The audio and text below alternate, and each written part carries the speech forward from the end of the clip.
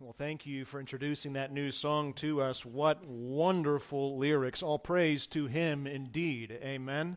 And the text that's before us this morning, we are going to find even more reasons to offer Him praise, and I can't wait to get into that with you. But before I do, I just want to make brief mention of the fact that this coming Friday evening is a newcomer night here for those of you who may be new to New Community Church. And that's a very important night. We want to get to know you. That's an event that takes place at my house as my wife Michelle and I host you along with some of the other leaders of the church. I would love, personally, the opportunity to get to know you. I know every week I run into 2 or 3 new folks or families that are here for the first time or have just recently joined us. And I just want you to know that it's my desire to not just be a talking head up here on Sundays, okay? I want to know you, and I want you to have the ability to know me as well. And that event on Friday night is really just for that very purpose. There is a QR code in your bulletins this morning where you can sign up. It should take you just about 10 seconds flat. And so if you're free on Friday night, consider yourself personally invited. I would love to have that time together with you. All right. Well, John chapter 14, picking up where we left off last week. Last week we started by looking at Jesus' absolutely brilliant statement that He is the way, the truth, the life. And last week we looked at the reality that Jesus is the way. And here this morning we're going to pick it up by looking at the reality that Jesus, in addition to being the way, He is also the truth. You know, in John chapter 18, a text that we will get to soon enough, Pontius Pilate, the Roman governor of backwater Judea, asks a question of Jesus, the King of the universe. And it's perhaps, friends, the most important question that has ever left a human mouth. The most important question that anyone has ever asked at any time. And it was only 3 short words long. And his question was this, you know it, what is truth? You see, that's a really good question, Pilate. It's a great question, actually. It's a question that man desperately needed the answer to. It's a question that every one of us needs the answer to as well. And here in this text, in John 14, Jesus is going to give us the answer to that question in detail. But as I studied this week, I got the bright idea of posing Pilate's question to the internet. And I ended up on a philosophy website with people who had clearly appointed themselves as being prognosticators of all things wise and worldly wisdom. And so these purveyors of the truth set themselves up to answer this most important of questions. What is truth? Now, I will tell you that I had at least 5 responses from that website that I planned on reading this morning because they were so utterly ridiculous.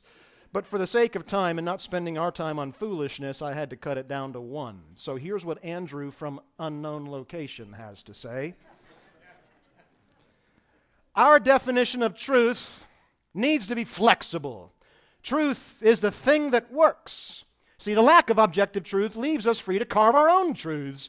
Truth is mine, and my truth and your truth have no necessary relevance to each other because truth is subjective, and so I am utterly free to choose my own truths, and in so doing, I therefore shape my own life.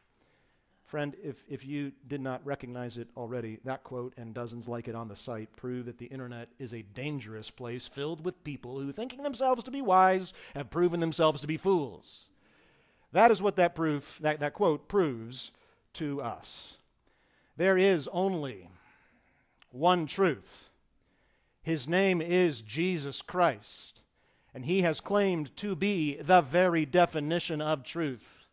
And that is the truth claim, the ultimate truth that we will examine this morning, and we will see it and how it governs our lives. We will see the way that simple statement, Jesus is the truth, provides profound power to the living of your daily life this morning. And so we're going to dial in now and come back to answer Pilate's question, what is the truth? Well, in John 14, we're going to find the definitive answer to that, and we're also going to find an explanation of how that truth's power can be deployed in your life.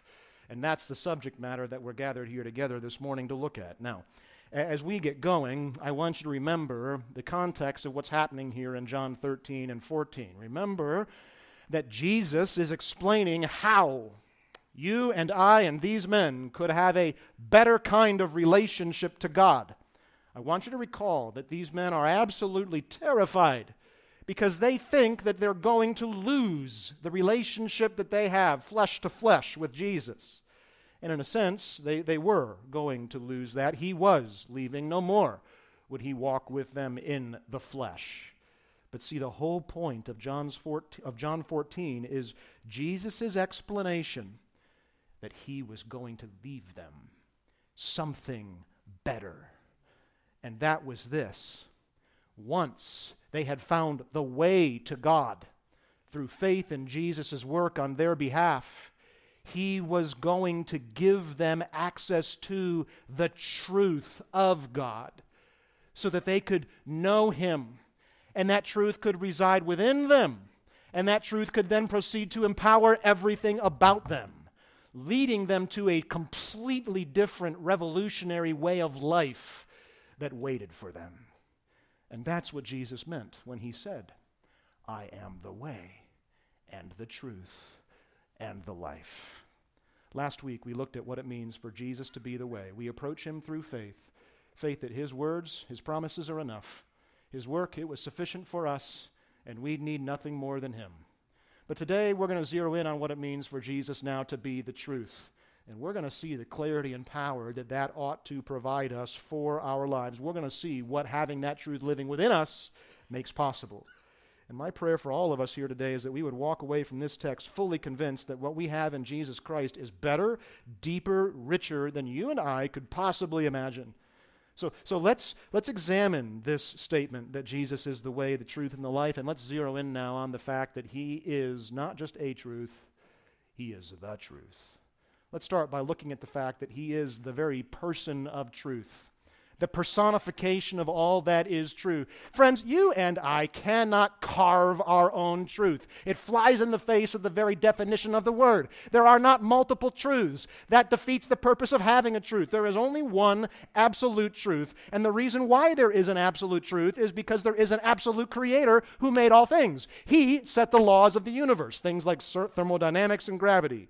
But he didn't just stop there. He also set the moral fabric and laws of the universe.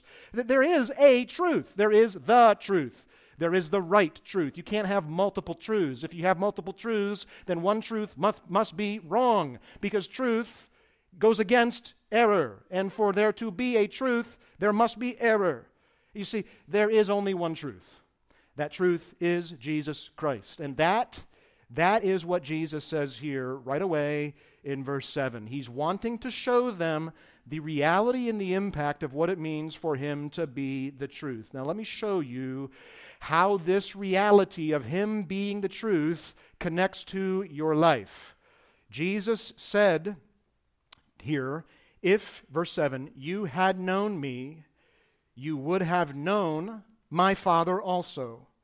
From now on, you do know him and have seen him. Now, first things first, as we get into verse 7 here to seek to understand and explain this, many people misinterpret the tone of this verse. See, the first time that you read it, it could sound like a rebuke. You fools don't know me. You should have known me, and the consequence of your failure is going to be X. But that's not the right tone with which you should read Jesus' statement here. See, if you and I had been there that night, we would know that Jesus' tone is not accusatory, and we know that based on the context of what Jesus is saying here. Remember, this chapter is all about Jesus comforting his men. It would not make a lot of sense for Jesus to be getting on these men just because they don't yet have something that he just offered them one verse prior. He just told them that he was leaving so that he could bring them something better. See, they don't yet have the Spirit living and dwelling within them. So they could not know him in the way that he is referencing here. It's impossible. You see, what he's saying here, it's an offer, it's not a rebuke. Now let me illustrate the difference in tone between an offer and a rebuke. I could make a generic statement to you all, like, I really like coffee. And you know that already, because I've told you. But you'd all be sitting here trying to process what to do with that information. I really like coffee. How much sense would it make for me to immediately swing into action before any of you have had a chance to respond and say, why aren't you all jumping up and going to get me a cup? I just told you I really like coffee. How could I expect you to now respond to that?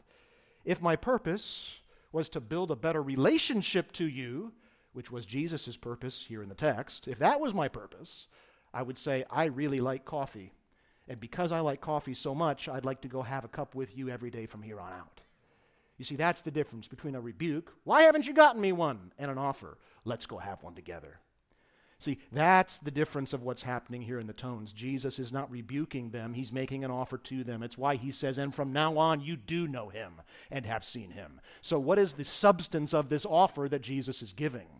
Friends, it is nothing short than the full and unfettered knowledge of God. You see that word there being used, if you had known me, you would have known my Father also, and from now on you do know him. That's the substance of what he's offering. See how he emphasizes the importance of knowing the truth? And that becomes very significant for us then. Because your greatest need, my greatest need, every human being's greatest need is to know God. That's a need that I think is most clearly stated over in 1 Timothy chapter 6, verse 15, where we're told that the King of Kings and Lord of Lords, he dwells in unapproachable light. He is one whom no one has ever seen, nor can anyone ever see him. And that's a really powerful problem for each and every one of us. See, life is defined as the state of knowing God. And death was introduced when mankind was separated from that knowledge of God.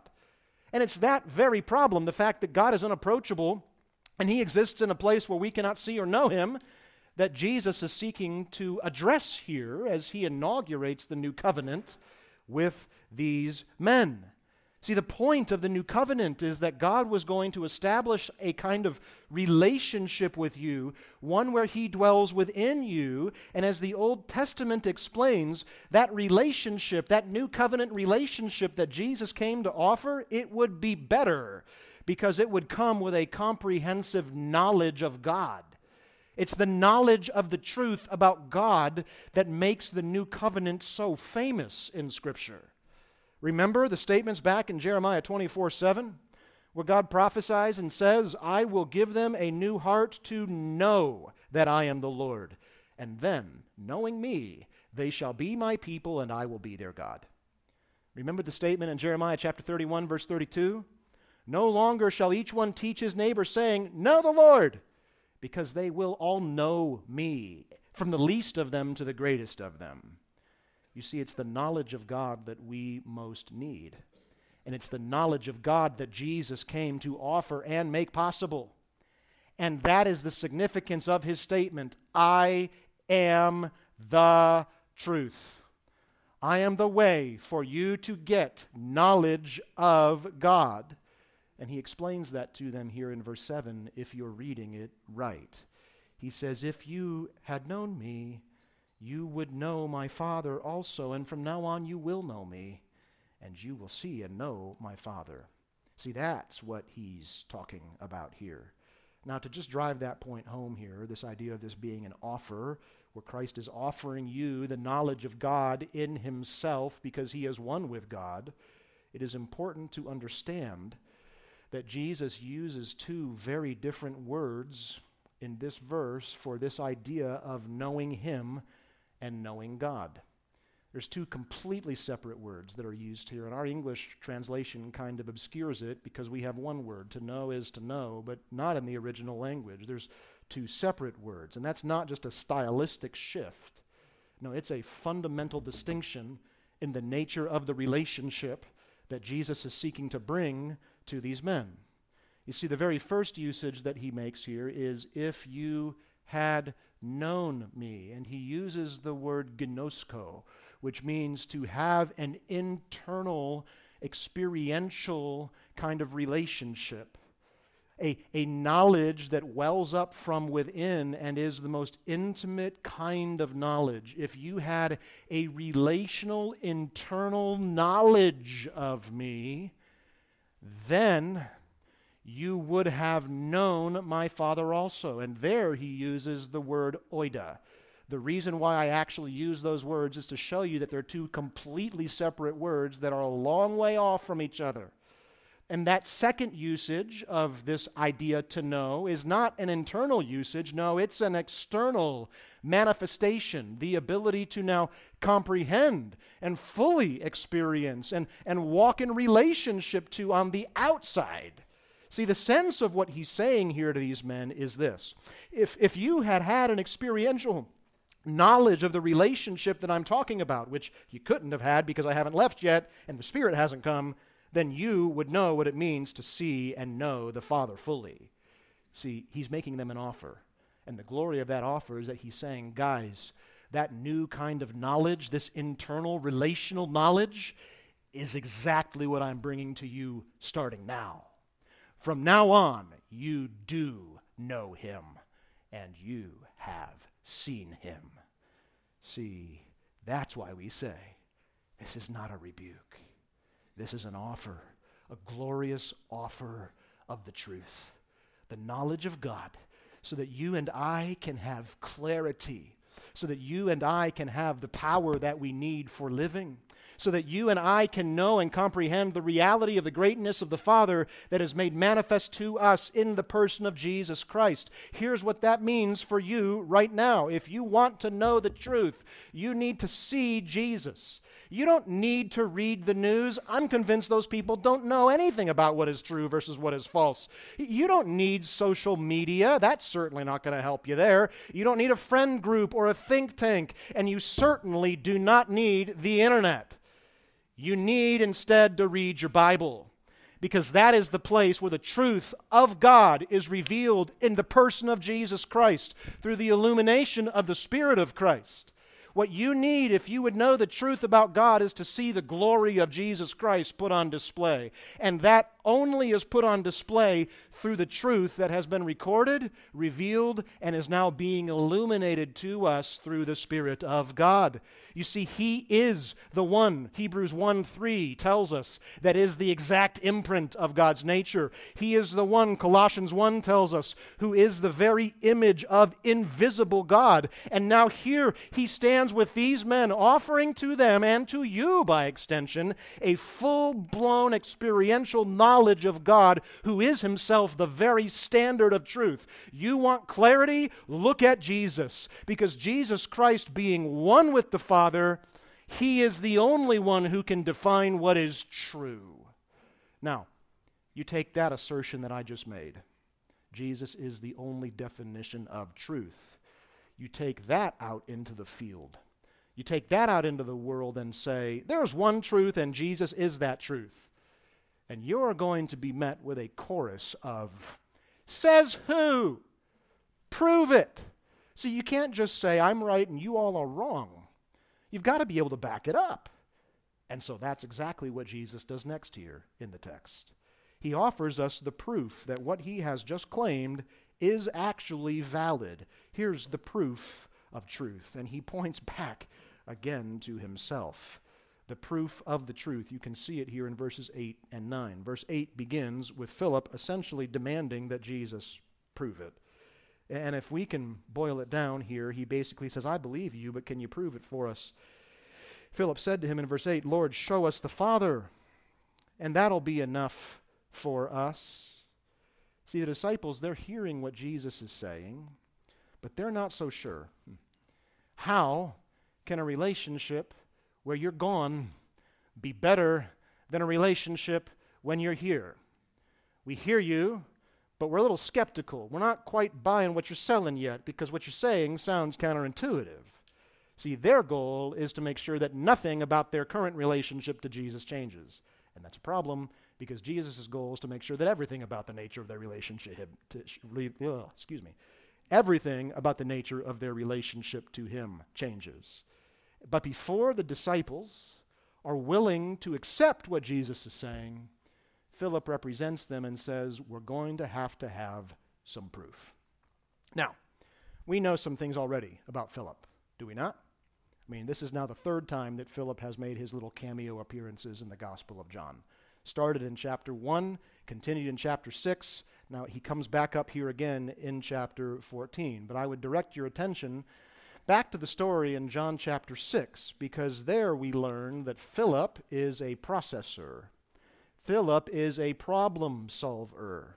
Philip is a cold, calculating logician. You remember the story, don't you? The crowd runs out of food, and everybody's scrambling around with the question of, how are we going to feed these people? And Jesus turns specifically by name to Philip to test him. And Jesus asks Philip, so, Philip, how are we going to feed these people? Philip looks around, you're talking to me? And what happens? His mind immediately goes into cash register mode as he starts calculating dollars and cents. It would take a lot of money to feed all these people, he blurts out. See, here's a man who can take the information in and can then process it with cold, hard logic.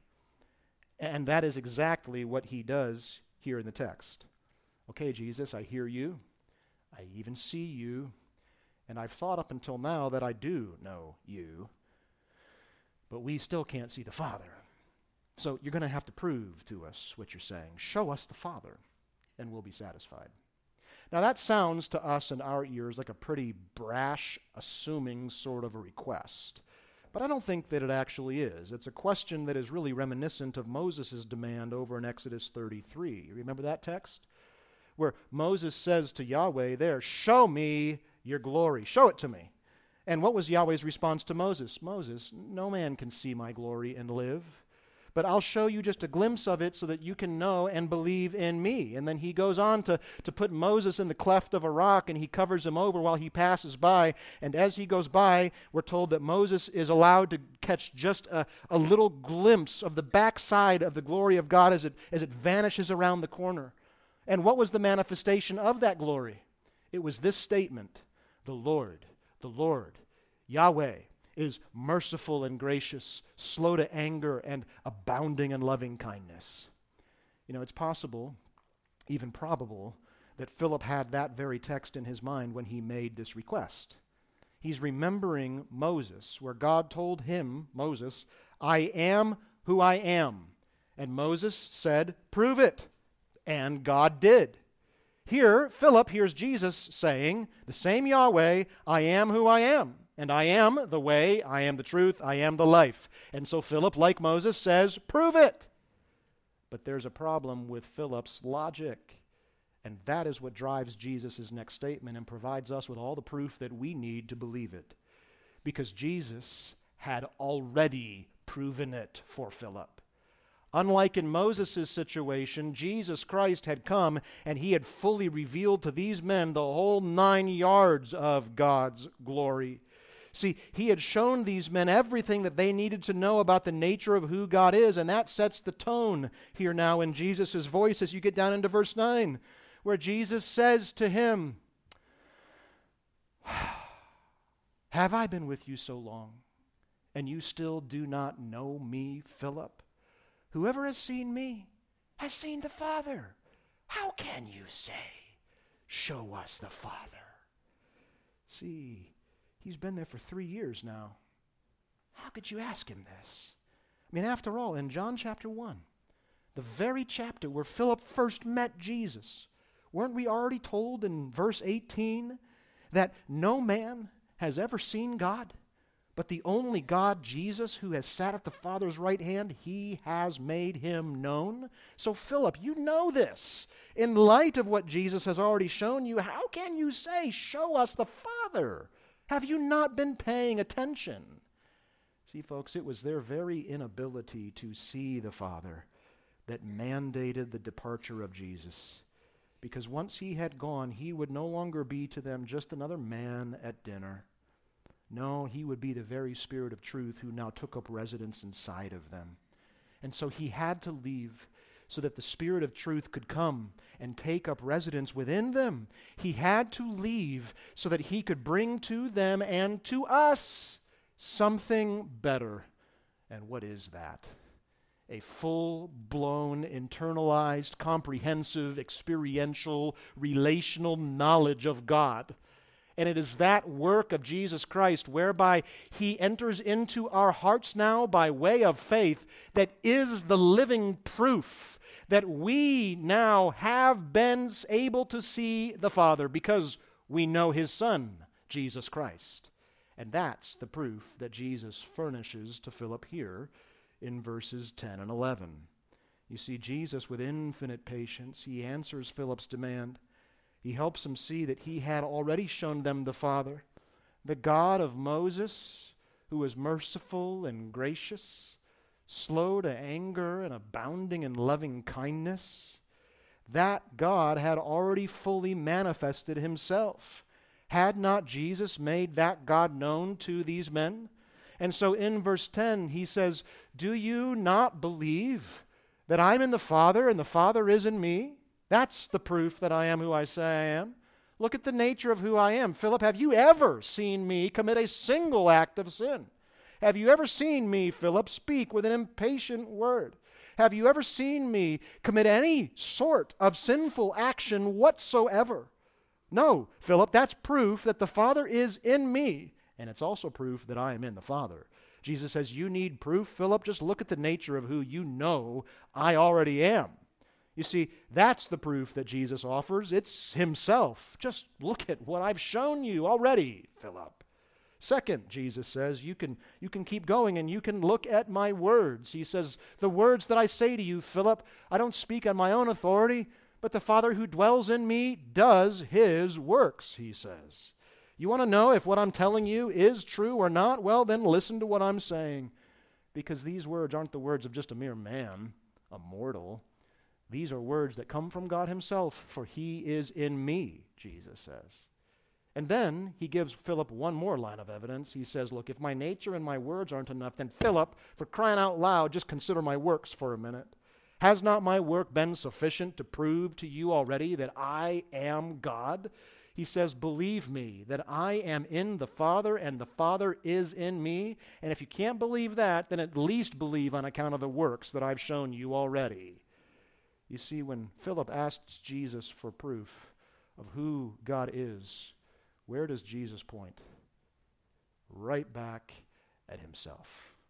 He is the living, breathing standard of what is true. And he points at himself to demonstrate that reality. And so Jesus then, in these verses that I've just read for you, he admonishes Philip 3 times in verses 12 through 14 to believe. Do you not believe? Believe. Believe, he says there. And if you will, well then, Philip, you will very soon discover the power of the truth fully deployed within your life. And this, my friends, this is where we now get down into the power of what it means to know for yourself the truth of Christ. And to have the power of his truth resident within your heart, to have that internal kind of knowledge of God that leads you to be able to see God and walk with God on the outside. It always flows from the inside. Here's the power of what it means for that truth to take up its residence within you. And now in these next verses, Jesus makes some incredible promises to Philip as he seeks to show and explain to Philip the promise of the power of what he is making available to them. Here we see the power of the truth, verses 12 through 14. Look at these verses with me. Jesus says, truly, truly, I say to you, whoever believes in me will also do the works that I do, and greater works than these he will do, because I am going to the Father. Whatever you ask in my name, this I will do, that the Father may be glorified in the Son. If you ask me anything in my name, I will do it. You want to know how having the truth inside of you is better than having the embodiment of truth next to you? Well, just wait until you see what happens next, Jesus says. And what did happen next? See, friend, here is the shocking reality of what it means to have the truth living inside of you. The work that Jesus does when he invades your heart and transforms your soul is a work that is greater in scale and scope than any single miracle he ever did during his time here on earth. Just let that settle in for a minute. you have already experienced, if you know Jesus Christ, if your heart has been transformed by Him, the greatest miracle possible. See, Jesus spent his whole time on earth fixing broken bodies and meeting physical needs. Every single miracle, it met a temporary kind of problem. But none of them addressed the permanent reality of our really big problem, and that's our own inability to know God, to know the truth. But now, when that truth takes up its residence within your life, well, here comes the greatest, biggest miracle of all. It's the transformation of a wicked, dead heart. That is the greatest work. See, this is not, this passage, a promise about a Christian's ability to do signs and wonders here. And we know that because the disciples, even though they did do miracles after Jesus left, they never did miracles that were greater and grander in scale or scope and exceeded the ones that were done by Jesus. Their miracles weren't greater in quantity. Their miracles weren't greater in quality. So clearly here in verse 12, Jesus has to be talking about a different kind of work altogether. What kind of work is he talking about? Well, I ask you, what is the only kind of work that is superior to the feeding of 20,000 people from a couple of fishes and 2 loaves? It's the offer of the bread of life that satisfies a man's soul forever.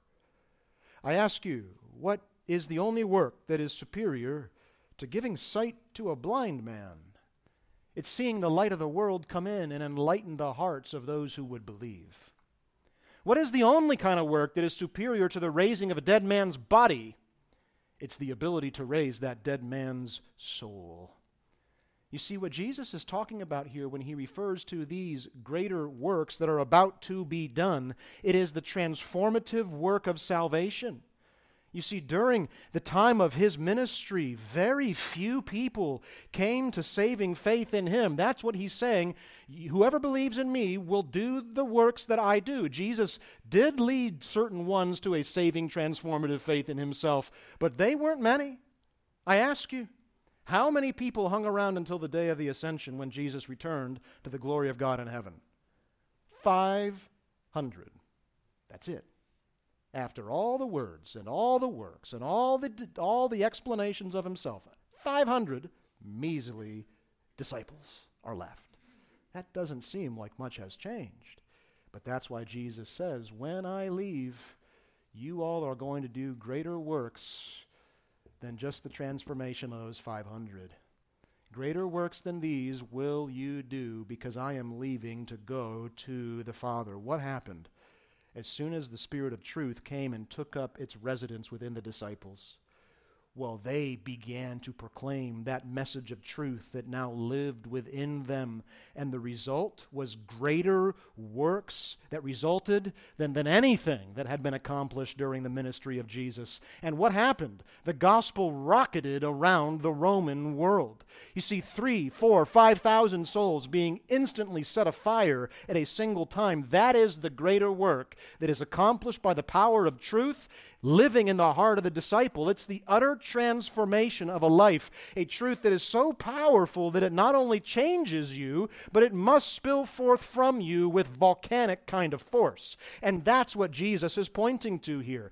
This is the power of the truth when it gets unleashed in the life of a disciple. It's a power that was going to go on to turn the world upside down. The power to renovate a heart, a life-giving, course-altering power that changes you now from the inside out, that grabs you out of the kingdom of darkness and transforms you, transferring you over into the kingdom of his beloved Son, Jesus Christ. That's what Jesus is offering to these men here, a different, more powerful kind of relationship where they could know God, for he would be living inside of them. That's what he's offering to these men, something far beyond what they had ever imagined. That's what he offers them. But look, that's what he also offers us. Whoever would believe will have this greater power living within him, and these works shall be done in you, and they shall be done through you. Now that, my friends, is a statement that probably made Philip's eyes bulge out of his head just a little bit. And the reason for that is because this statement here would have struck Philip in a very personal way.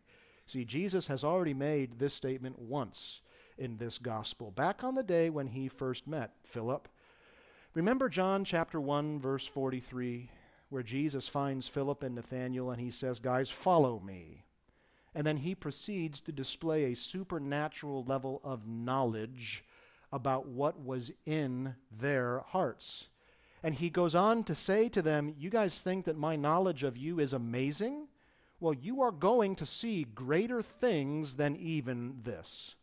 Now, over those intervening 3 years, Philip has been assuming that all the miracles he is witnessing were those greater things that Jesus has been promising.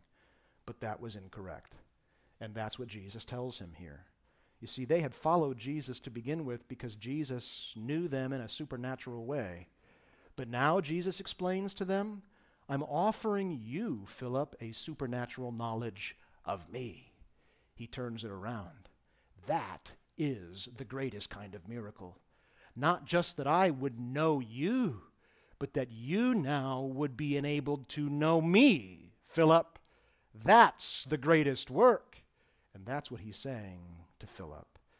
Now, there may have been some disappointment in Philip's heart at that news.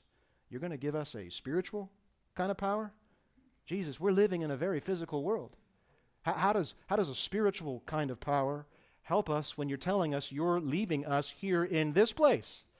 And perhaps you're sitting here too this morning sharing in that disappointment just a little bit. Wait, the greatest miracle? The greatest one is the fact that my heart can be transformed by the truth of Jesus Christ, that he now lives inside of me and speaks through me, through his word, to those who need to hear. That's the greatest miracle? Well, what about all the things that exist here in this world that need to be addressed? Well, Jesus goes on, and I have news for you if that describes you. The power of truth in your life, it is not just a spiritual truth that impacts the heart and then is useless for life. No, the truth is the most powerful force in your life. It directs, it shapes, it fashions you. More than that, it empowers everything about your walk with God. See, that's what Jesus goes on to explain here in verse 13. See, this is how the power of the truth should be used within your life today. Whatever you ask in Jesus' name, it will be granted to you. Look at verse 13. Whatever you ask in my name, this I will do, that the Father may be glorified in the Son. If you ask me anything in my name, I will do it. Now, I know you all are sitting there with a lot of questions coming out of that promise. Wait a minute. New car? New house? Healing? The end of my trial? Just ask in Jesus' name and he will do it? Is that what that means? Well, I think we all know that that's not what that means. But there's a lot of people in our world today, in the church today, who actually do believe that. I mean, one of the most popular songs on the Christian radio right now is a song that simply repeats, "In Jesus' name," over and over and over again, as though it was some magical incantation. Just say it with enough force and it'll be hocus pocus presto magic.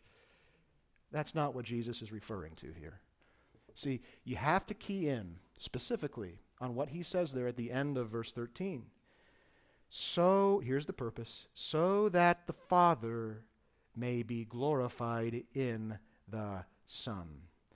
And therein lies a powerful hint about how this works. The whole point here is that you would ask in line with the will of God with an eye towards bringing him glory rather than yourself. But if you're asking for yourself and your own sake, that doesn't bring glory to the Father. But if you're praying in accordance with the will of God that has been revealed in the Word of God, then the Father is glorified according to his will, and the Son empowers the fulfillment of those requests according to the will of God, so that God might be glorified. So how does that work practically? How do you know if your request is in line with the will of God? Well, first ask yourself the question, is this truth given in Scripture? See, to ask something in Jesus' name, it simply means that you are an agent of Christ as you now go about not your own work and life, but his work and the life that he has given to you. To pray in Jesus' name means that I am willing to not only depend upon him and his strength for living, but also I am willing to submit everything happening to me and my desires to the sovereignty of His will. That's what we mean when we pray anything in Jesus' name. That's not some frivolous formula that we tack on to the end of our prayers, hoping that now, because I said it, God will really listen to me. No, when we pray in Jesus' name, it is an acknowledgement that I am nothing here now but your humble servant, and I submit all of my desires to your will, and I am fully dependent upon you now for everything. And Jesus says, if that is the way you truly are approaching my throne, then I stand behind you, and I will empower you. And I will do all of those things that are according to my will and bring my Father glory. See, that's what he's telling us here. The truth within your life, that you now have the ability to align yourself with the purposes, plans, and desires of God. That is the effect of the truth within your life.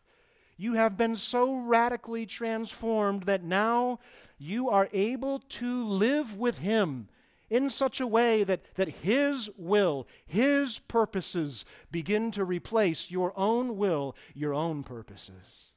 You're dependent on Him. You're submissive to Him. That's what it looks like to pray in the name of Jesus. As He is made glorious, as His power is made perfect through your moment of weakness. See, going back to the question that we started with here this morning, what is truth? Jesus Christ is truth. And you, now with the Spirit of Christ inside of you, and the Word of Christ before you, you, my friend, you have access to a better relationship now than anything that those disciples at that particular moment ever could possibly have imagined. And what is the power of that truth deployed within your life? Well, now you can live a transformed life. You can live a life that is truly alive and no longer walking around in death. That's the greatest miracle, that you're alive, spiritually speaking, not dead.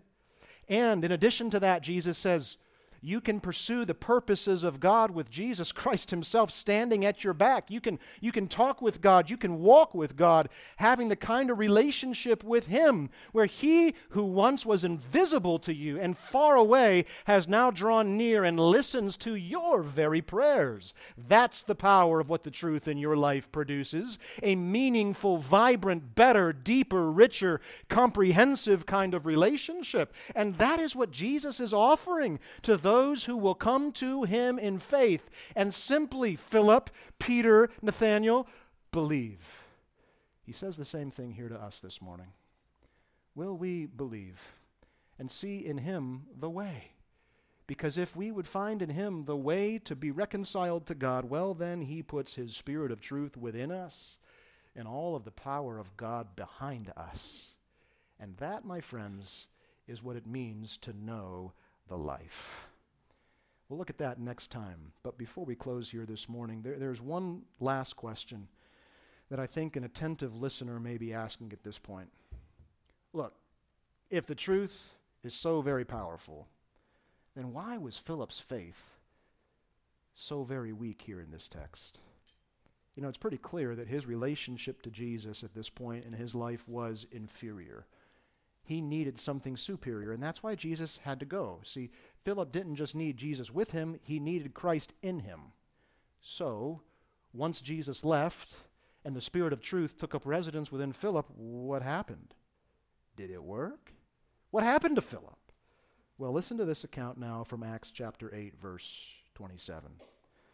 Now, there was an Ethiopian, you all know the story, who had come to Jerusalem to worship, and he was returning back to his home, and he was seated in his chariot reading the prophet Isaiah, and the Spirit, that's the Spirit of Jesus, who now lives inside of Philip, says to Philip, go over and join this chariot. So Philip ran to him and heard him reading the prophet, and he asked, do you understand what you are reading? What's that a question of? Sir, do you know the way? And the eunuch said to Philip, well, how can I, unless someone guides me? See, this man needed to know the truth. Philip has that truth. And he invited Philip to come and sit with him, and then Philip opened his mouth. He shared the truth. And beginning with this scripture, he told him the good news about Jesus. What is that? That's the offer of life. And the eunuch commanded now the chariot to stop. And they both went down into the water, Philip and the eunuch, and he baptized him. What just happened? The greatest kind of miracle, where a dead man is brought to life there before Philip's eyes through the words that come spilling out of Philip. Why? Because he has the truth living in him, empowering him. And when they came up out of the water, the Spirit of the Lord carried Philip away, and the eunuch saw him no more, and that man went on his way rejoicing, knowing the fullness of life. See, friend, Philip, he found the way. He knew the truth. He knew the superiority of what it meant for the Spirit of Christ to now live within him. And it brought to him a powerful life with powerful results that was worth living for God through the power of Jesus' name. And next week, we'll take time to look at the fruit and the vibrancy of what that life looks like if you know the truth, having come through the way. Let's close in a word of prayer this morning. Our Father God, we do thank you for the truth of who Jesus Christ is. In him, we see your heart, we see your nature, and we know you in the fullness of everything that knowledge brings to us. So, Lord, may we be people who bow our hearts to the truth, having a genuine relationship to you, because the Spirit of Christ now lives within us. May we walk with him. May we come to you and submit our requests to you according to your will, with an eye towards your glory rather than our own. And may we walk in full dependency upon the power of the Spirit of truth who now lives within us. And may we know a life that is indeed better, richer, deeper, and full, because we now see Jesus. We pray these things in his most precious name. Amen. Well, let's stand together and conclude by reading from 2 John, verse 3.